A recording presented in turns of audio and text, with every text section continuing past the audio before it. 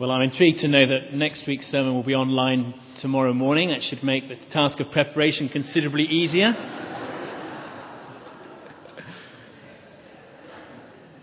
But we're going to begin by looking at 1 Samuel 18, which is on page 290 in the church Bibles. It's quite a long section, so it will help me, and I hope it will help you if you've got sight of that, page 290. According to the advert, you either love it or hate it. For some, it's the height of savoury satisfaction, whilst for others, it's a culinary catastrophe. The world, it seems, is divided in its reaction to Marmite. The same, I think, is true of the bagpipes. Our Scottish student worker Dave Todd keeps trying to persuade me that the bagpipes are the invention of a musical genius. But I'm afraid for me, the bagpipes hail from the dark side. As Alfred Hitchcock once observed, I understand the inventor of the bagpipes was inspired when he saw a man carrying an indignant asthmatic pig under his arm. Unfortunately, the man-made object never equalled the purity of sound achieved by the pig. Some things divide opinion. You either love them or you hate them. So it is actually with God's King, Jesus. As C.S. Lewis famously observed, you can shut him up for a fool, you can spit at him and kill him as a demon, or you can fall at his feet and call him Lord and God. But let us not come up with any patronising nonsense about his being a great human teacher. He has not left that open to us. He did not intend to. Well, in the Old Testament, the reaction to God's King David is similarly divided. Some see the victory that he has won for them, and they love him deeply, serving him, speaking for him, even risking their lives for him. Whilst for others, David's rule inspires not love, but hatred, a disturbing, curiously irrational hostility that would rather see God's king killed than crowned. And yet the central message of these chapters is this: you cannot thwart the success of God's king. You cannot thwart the success of God's king. So God speaks through the psalmists like this: why do the nations conspire and the peoples plot in vain? The kings of the earth take their stand, and the rulers gather together against the Lord and against his anointed one. Let us break their chains, they say, and throw off their fetters. The one enthroned in heaven laughs. The Lord scoffs at them.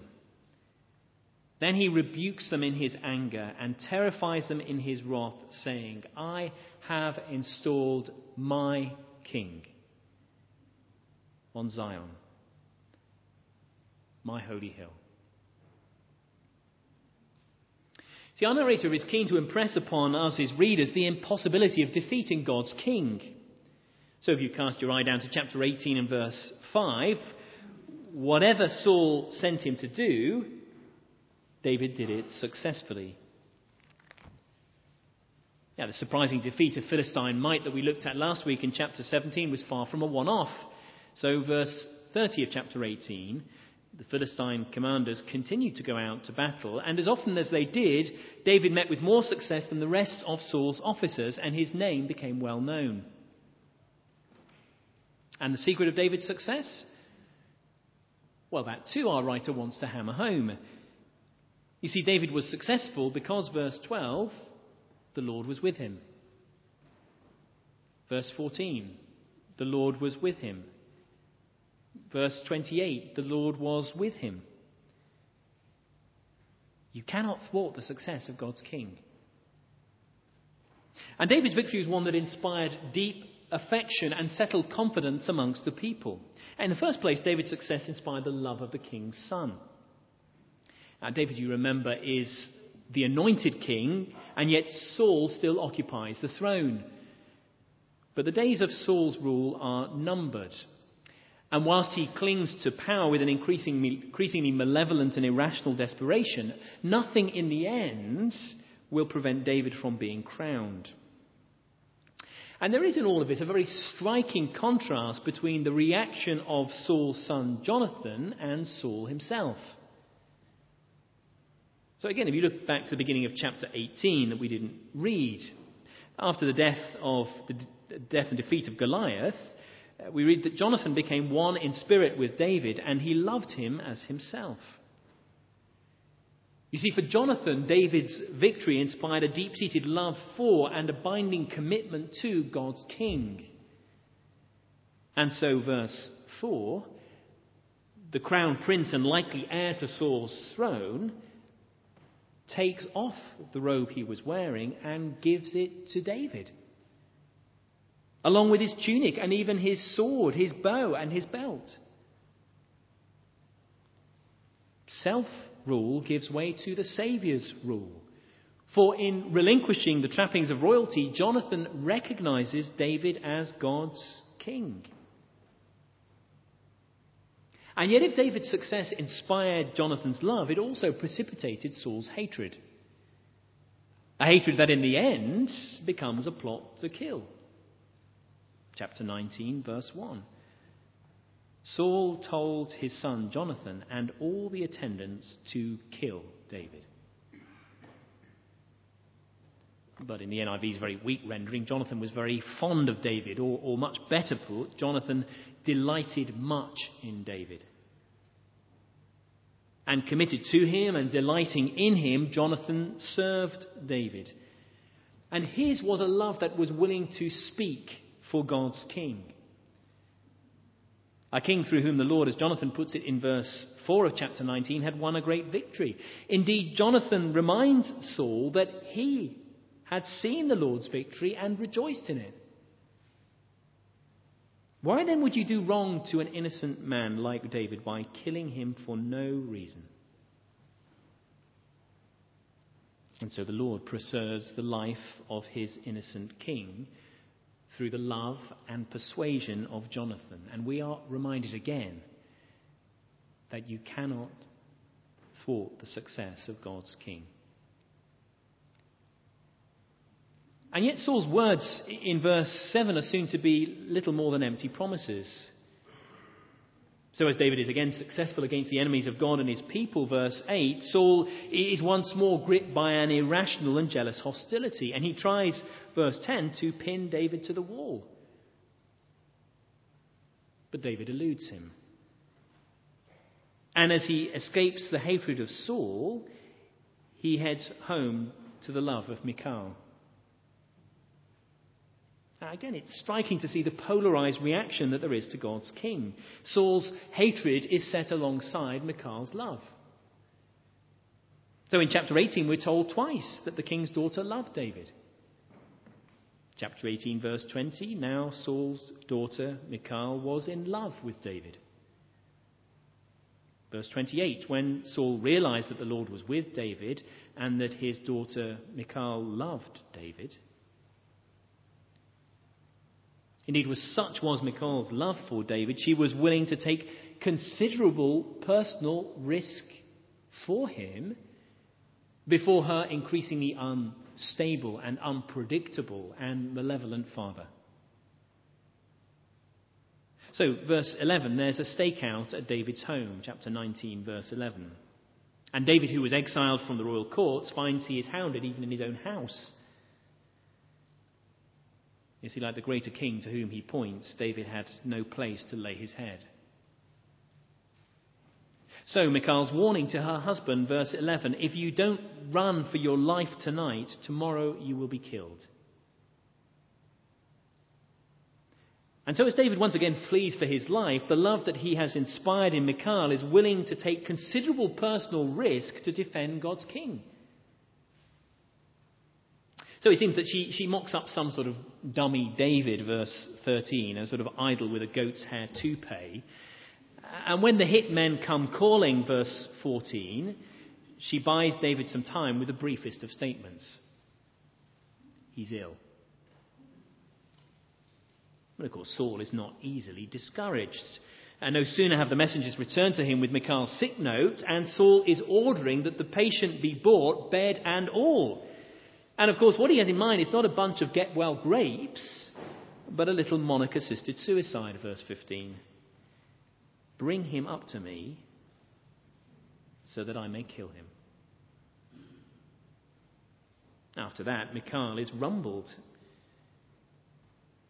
And do note, will you, how Saul then takes the high moral ground in verse 17. Why did you deceive me like this and send my enemy away so that he escaped?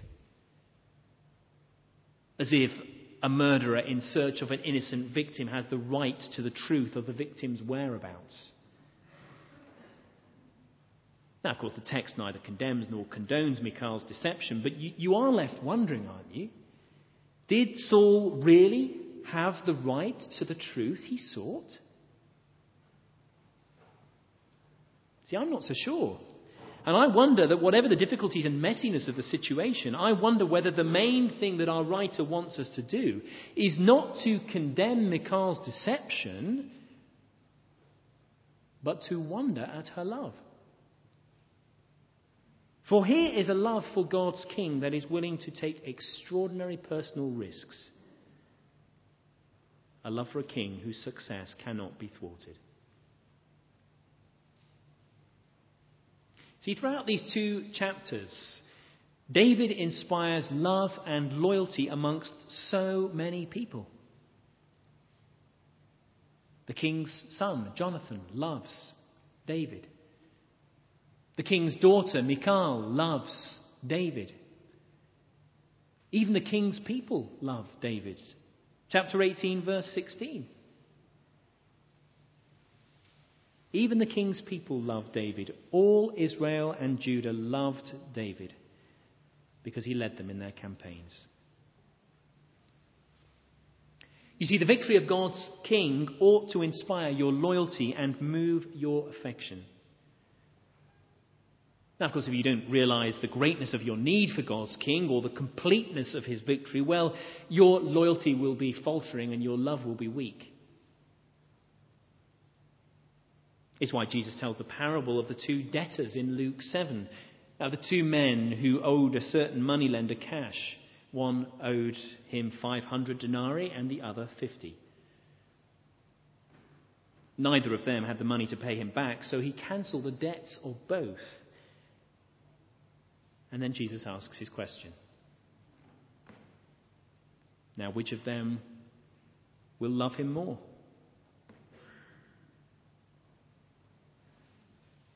You see, when you know your debt to God is vast and unpayable,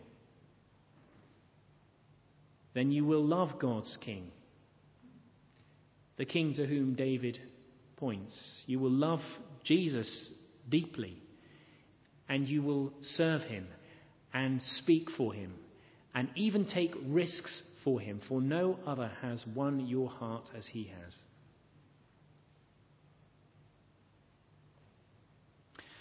I understand that Richard Wurmbrand, the persecuted Romanian pastor, once spoke from this pulpit. And as many of you will know, Wurmbrand spent decades in prison, incarcerated and tortured by the Romanian communist authorities, his mind and his body bearing the scars of his terrible experiences. And Wurmbrand very famously stood before a committee of the US government in May 1966 to give evidence against the communist exploitation of religion. And at the end of his evidence, he tells the story of another Romanian pastor, a man like Wurmbrand and thousands of others who were conscripted forcibly by the communists in the construction of the Danube Canal. And in his deposition, Wurmbrand recalls when this fellow pastor was randomly plucked from the ranks of prisoners and questioned by a guard. "What are you by profession?" He said, "A priest." And then mocking the communist said, "Do you still believe in God?" This priest knew that if he says yes, this is the last day of his life. We all looked at him. For a few seconds he was silent. Then his face began to shine, and then he opened his mouth, and with a very humble but a very decided voice he said, "Mr. Lieutenant, when I became a priest, I knew that during church history thousands and thousands of Christians have been killed for their faith. And notwithstanding, I became a Christian and a priest. I knew what I became. Mr. Lieutenant, prison is not an argument against religion. I love Christ from all my heart. I am sad that I can't give the intonation with which he said these words. I think that Juliet, when she spoke about Romeo, she spoke like that. We were ashamed because we believed in Christ. This man loved Christ as a bride loves the bridegroom.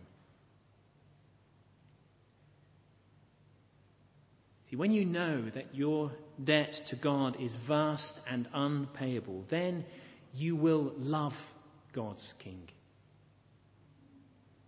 The King to whom David points. You will love Jesus deeply, and you will serve him and speak for him and even take risks for him, because no other person has won your heart as he has.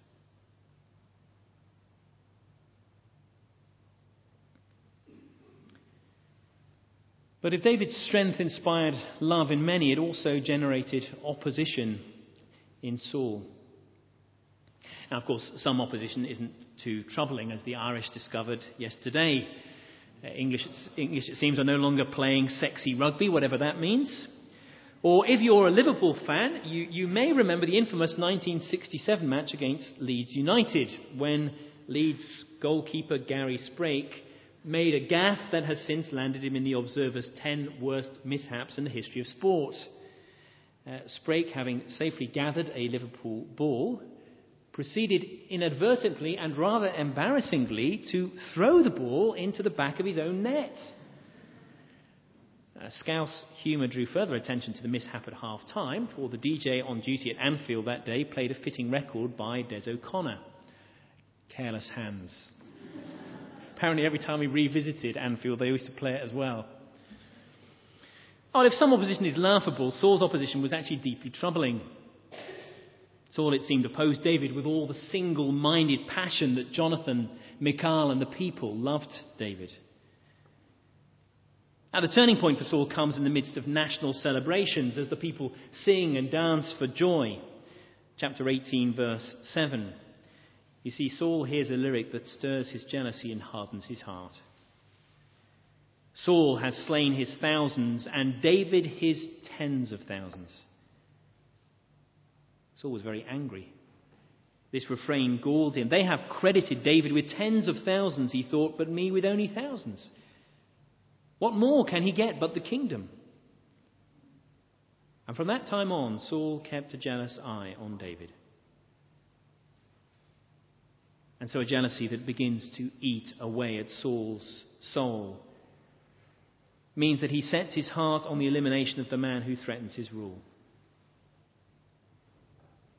But as Dale Ralph Davis observes in his excellent little commentary, you can bash yourself against omnipotence, but the success rate is nil. You see, Saul will use any and every means in his attempt to kill God's king, but at every turn his purposes are thwarted. He tries to pin David to the wall with his spear, and he fails 3 times.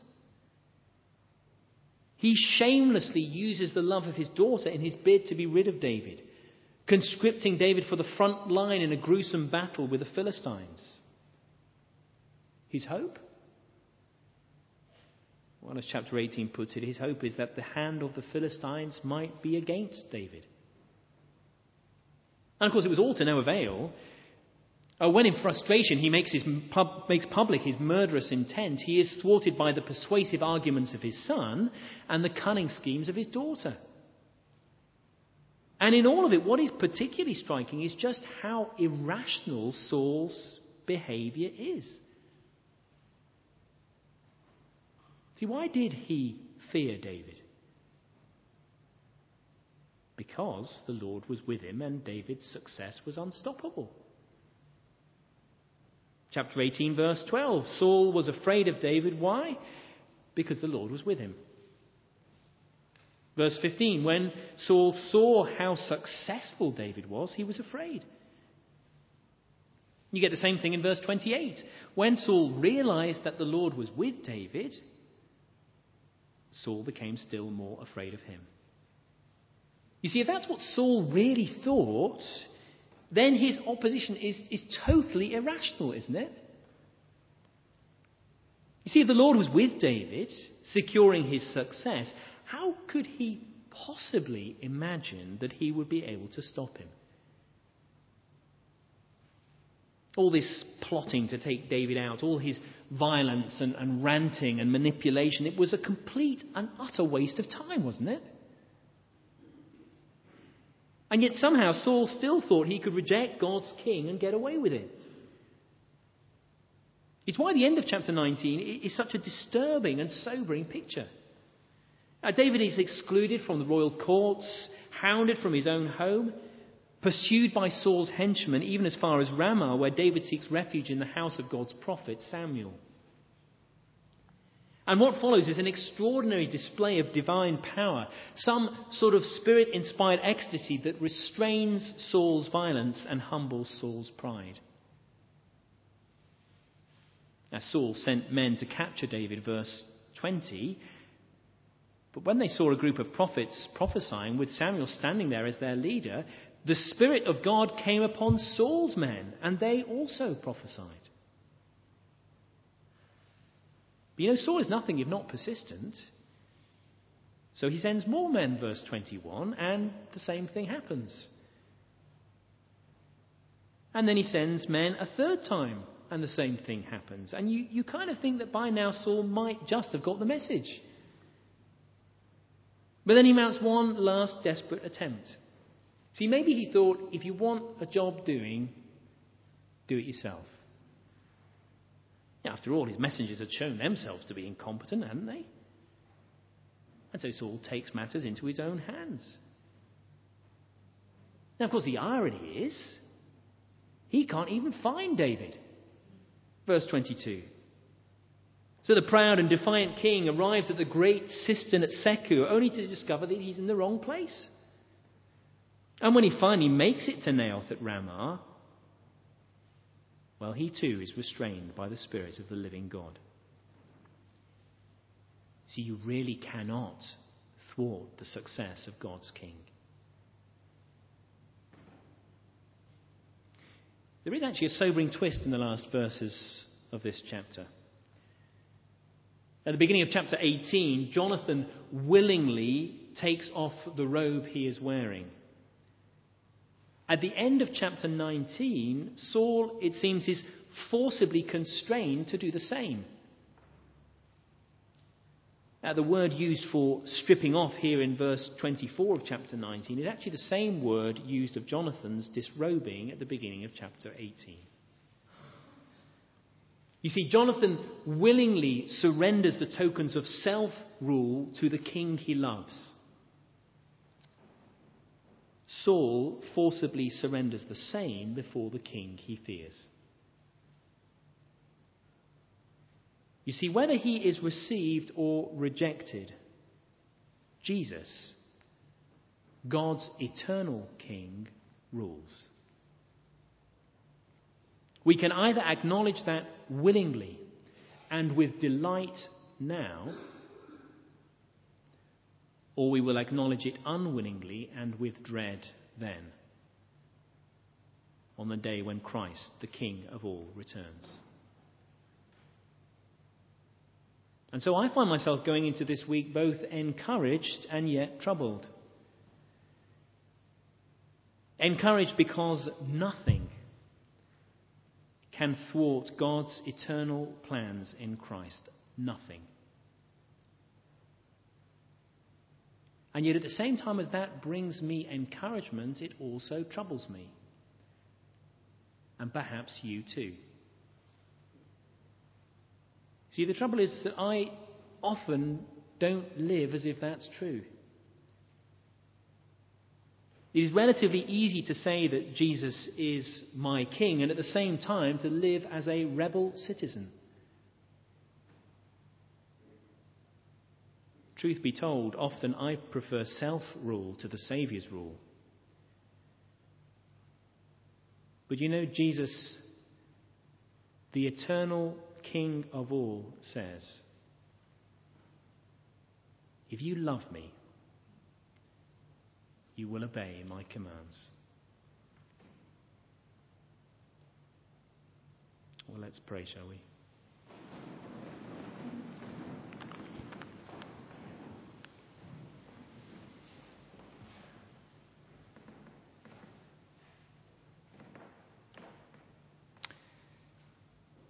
Lord Jesus Christ, we thank and praise you that you are indeed the eternal King. And we pray that an understanding of that would so move our hearts and affections that we might truly love you deeply, that we might speak for you, that we might even take risks for you. And knowing, Lord Jesus, your eternal and unconquerable rule, we pray that you would give us grace and power this week to live with you as King, that we might show our love in obeying your commands. And we ask it for your name's sake. Amen.